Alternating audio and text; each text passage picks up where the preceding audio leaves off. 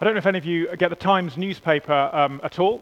We tend to get it about once a week at the weekend, and there's an interview every Saturday in the weekend section, I think it is, and it's called My Culture Fix.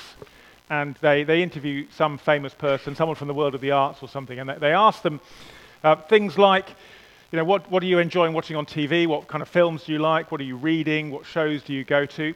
And one of the last questions in that little sort of page, that feature every week, is imagine you're hosting a fantasy dinner party and you can invite whichever famous people you want to invite. Who would you invite to dinner? And you often get some kind of random answers. They say things like, oh, Leonardo da Vinci and Mozart, Kim Kardashian, Jurgen Klopp, or something. And you think, that's going to be a weird dinner, isn't it, with all those people together? And sometimes, from time to time, someone gives a kind of religious answer. There's someone religious in there. But I wonder, who would you invite? If you could invite, say, half a dozen people, famous people, and have them round for dinner, who would you go for? And would you invite Jesus as one of your six? In the Gospels, Jesus, he's always, it seems to be eating with someone, doesn't he? He often gets invitations to dinner, and he pretty much always seems to accept them. But you do have to wonder sometimes if the people who invited him realize what they're getting themselves into when they ask him to come for a meal. And that is certainly the case, isn't it, with this Pharisee that we've just heard about in Luke chapter 11, who invites Jesus to dinner. And presumably, he has no idea the kinds of things Jesus is going to say when he gets there. But I want to suggest that in what Jesus says here, and behind the reason that he is clearly very angry with these people he's at dinner with, are two particular things. The first one, that Jesus, as he so often is far more concerned with what is going on in people's hearts on the inside than on the front that they manage to present to the world, the show that they put on in public. And secondly, that he came, and he says this in lots of different ways in the Gospels, in so many different occasions, he came to relieve people of their burdens, to help people who are struggling. And it makes him rightly angry that those who are supposed to be guiding his people seem to be making it harder for the strugglers and not easier. I'm sure most of us have probably heard of the Pharisees. They were religious, they were respectable. I guess they had a certain amount of social status in that first century world, and they knew their Bibles really well. And so, to begin with, it's probably worth saying this is a passage to approach with a little bit of humility if you're someone who others might call religious, perhaps especially if you're a religious leader, like a vicar or someone like that. There is a warning in here about how easy it is to become a Pharisee. The dinner doesn't start well because Jesus doesn't wash before the meal, and the Pharisee notices. And so the first thing to say is that this is not about Jesus turning up dirty. It's not that he smells or has bad hygiene and could do with a good shower and a spray of Right Guard or something like that. It's about ceremonial washing instructions, which the Pharisees were really hot on, again, as some of you will know. Not the sort of things that we learned during the pandemic, you know, wash your hands while you, was it sing Happy Birthday twice or something? And someone said a religious version would be say the Lord's Prayer, which is maybe slightly concerning when you read a passage like this one, although I think it was done for the right reasons. For the Pharisees, there were particular ways you had to wash to prepare for a meal with the right amount of water, a kind of way of removing the uncleanness of a sinful world as you sat around the table, as if a bit of water could actually do that. In one sense, there's no harm in having a symbol like that to represent what we need God to do for us. But it's what they did with it. Because as we see from what Jesus says, these Pharisees were all about rules, outward appearances. But again, for Jesus, this is all about what is on the inside. And so this comes out in a variety of ways in what Jesus says with these woes that he delivers to the Pharisees and to the teachers in the law. The first one is that, and hopefully this will come up on the screen, and it's not at the moment. Have we got slides up, Rob? Let's try this again. There we go. Jesus says we are like a cup, a nice, clean, shiny cup that is dirty on the inside while clean on the outside. There's nothing like discovering a mug, is there, on a windowsill or somewhere that's been standing there for a few days, a little bit of tea or coffee in the bottom. just getting worse and worse. Although actually there is something worse. It's when you get a bowl that's had cereal in it, and there's a bit of milk in the bottom, and the cornflakes are kind of stuck like concrete around the inside, even while it looks clean on the outside. And yes, members of my family will tell you that I have been known to complain about these things from time to time. Well, Jesus says, you Pharisees, you're like a bowl like that mug. You look civilized and presentable. You're clean on the outside, but on the inside you're full of greed and full of wickedness. They're about appearances. They're about what a person does, what they're seen to do. But Jesus is about substance. He's about what is underneath, who we are. Now, of course, these things are not always unrelated, and they ought to be related. But they're not the same thing. Jesus says, you foolish people, verse 40, God makes both of those things, the inside and the outside. He sees them both. And in verse 41, Jesus adds, but now, as for what is inside you, if you really want to be clean, be generous to the poor. Not meaning give a few pounds to charity to prove how righteous you are, but let what is in your heart flow out of you into how you treat people, because God sees what's going on in there. The first thing he says is you're like a cup. The second thing is the tithe, or the tenth. So we've got some coins. Tithing, again, as many of you will know, is the practice of giving 10% of what you have, of your income typically, to the work of God. It's a good thing in the Bible. It's commanded in the Old Testament as a joyful offering, as a response to God's generosity to us and his love to his people. But again, it's possible to tithe because you've made a rule, because of following instructions to the letter of the law. Possible to make sure everyone knows that that's what you're doing, rather than doing it from your heart. In many ways, Pharisees who tithe like that can easily be the people who keep churches going. I guess that was the case in the first century. It can probably still be the case today. Very easy to think that someone has ticked the generosity box. They've carefully gone through what they need to do. They've made sure that they've done it to the letter. And they've filled in the form, set up the standing order, and now they can move on. Job done. Bish, bash, bosh, as another vicar might have said. Jesus says, woe to you Pharisees, because you give God a tenth of everything, but you neglect justice and the love of God. See, what they're doing, it's all about show. It's all about rules.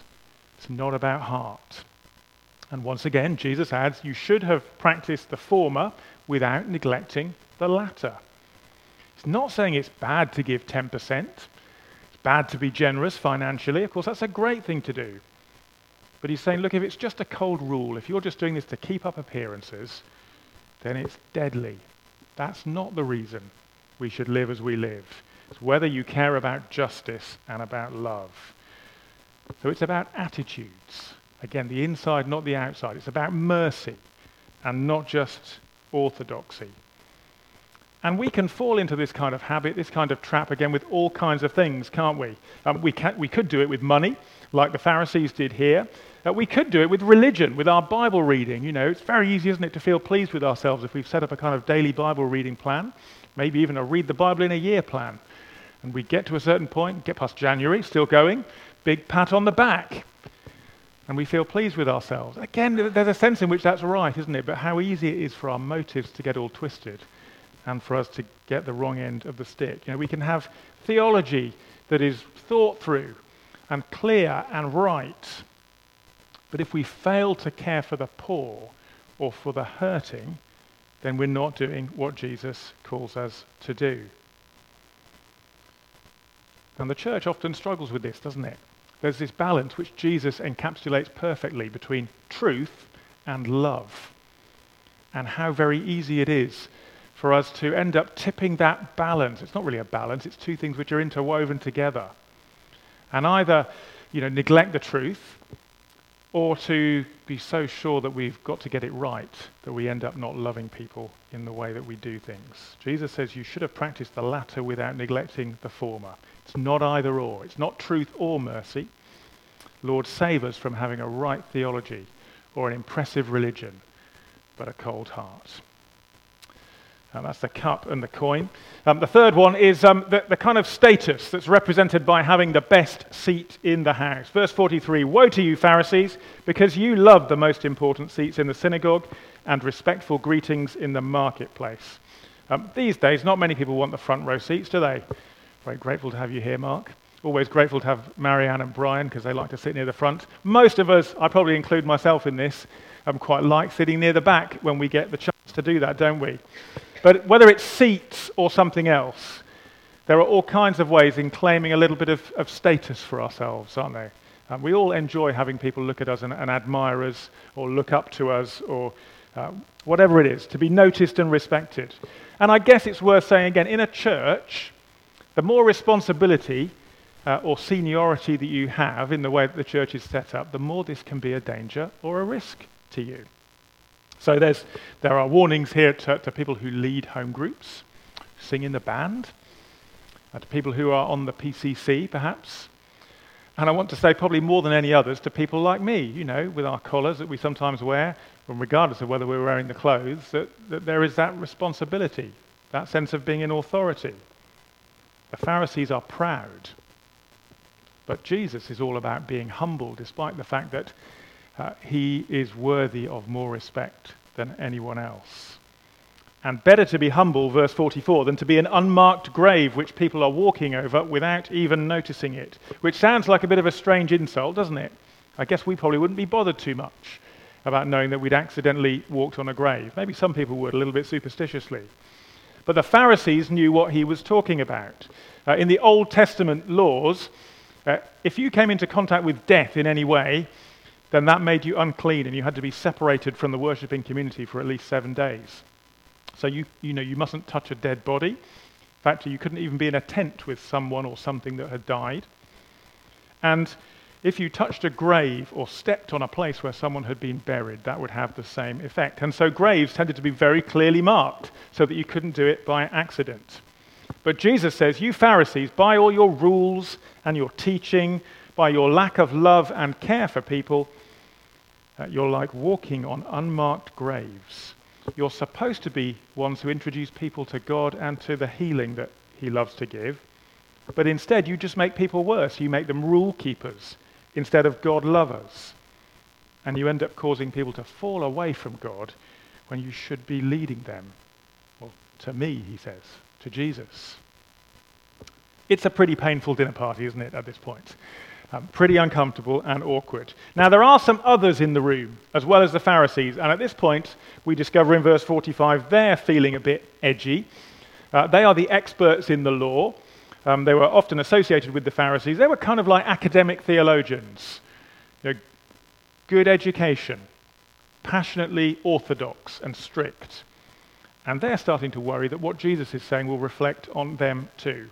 The bad news for them is that's exactly what it does, because the item that Jesus compares what the experts in the law give to people is a very heavy rucksack, a great burden. Verse 46, you experts in the law, woe to you, because you load people down with burdens they can hardly carry, and you won't even lift a finger to help them. That's the opposite of what a spiritual leader is supposed to do. If you find yourself in any form of leadership in the church, then your job is to help people come to Jesus, know the Lord better, to teach them from the scriptures about the kind of God he is. But instead, these experts, they built up their traditions, they added rules, they laid them on people, they made life hard for them, and they made people feel guilty and ashamed, and then judged them for not keeping all the rules properly. That's why Jesus is angry. He says, you load people down with burdens they cannot carry. And it's not just an empty criticism from Jesus. He follows through, doesn't he? He is the God who does the opposite of load people down with burdens. He's the one who said, come to me if you are weary and heavy laden, and I will give you rest.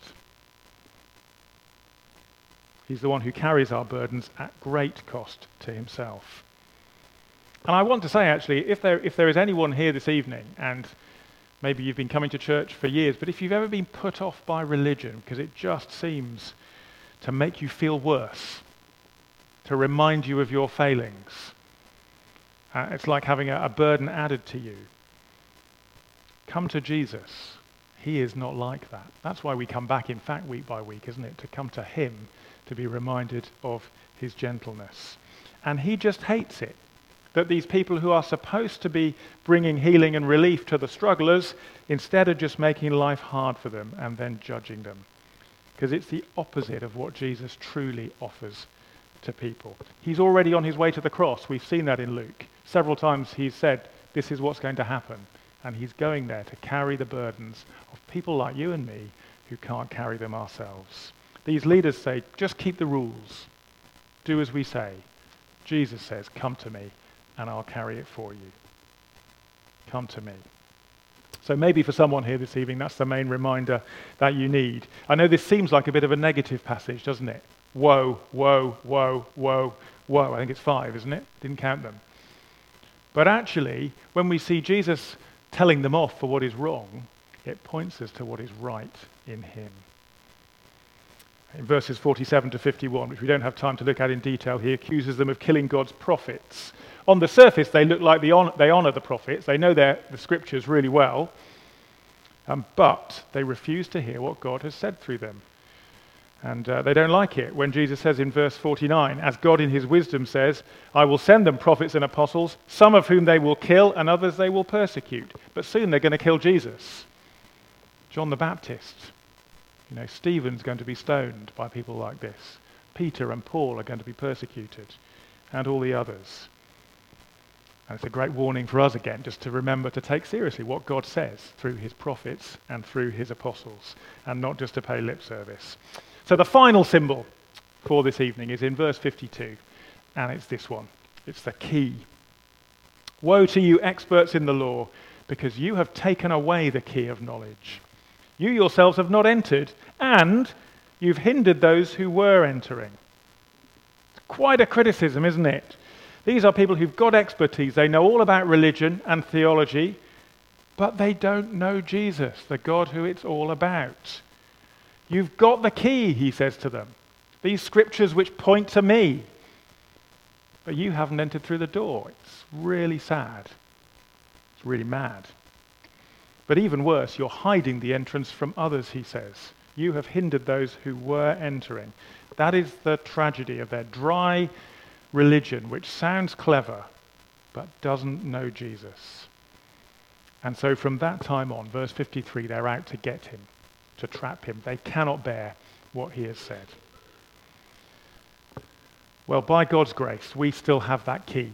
We have that key to the door of life. Jesus is the key himself, and the scriptures that he's given to us, which point to him, as we were thinking about the other night, if you were here on Tuesday. In the end, our test of faith is whether it leads us to him and to his love. And so here are 2 things to leave you with, to think about, to pray about, and to take away this evening. First of all, we live in a world, don't we, where it's hard to be faithful to Jesus and to what he said in his word. It's true in our culture quite often. Sadly, it's sometimes true in the wider church as well. If we're people who want to stand for and stand by what God has said in his word, which I'm convinced is the right thing to do, then we need to hear Jesus' warning here. Not to become full of rules, not to become hard-hearted, but to be soft towards what God has said. To be soft-hearted, ready to be changed from the inside, and not just to create some kind of religious system which makes us feel like we've ticked the box, but actually protects us from showing our true selves to God. That's what the Pharisees did. So one question we might ask ourselves this evening is this: in what way, in what aspect of my life am I most tempted to put on some kind of religious front, to try and appear as though I'm sorted to people, to be a bit like a Pharisee? That's one thing. Here's the second thing to leave you with. Some of us are burdened this evening. Our burdens are not on our backs like those rucksacks. Most of them are hidden. We manage not to show them to others quite often. But if that is you, you need to hear once again this evening that Jesus does not load burdens onto people. He lifts them off and he carries them for us. If you're willing to bring them to him, to accept his call and to lay them at his feet. He loves you, and that is what he loves to do. He even eats with Pharisees. It's interesting how he does that, isn't it? Even after what they do at the end of this chapter and their increasingly aggressive campaigning against him, he still meets them and he still talks to them. There's no sign in the Gospels that they all ended up turning to him. There are little signs that a few of them did. Nicodemus, for example, who crops up 2 or 3 times, and who knows which others.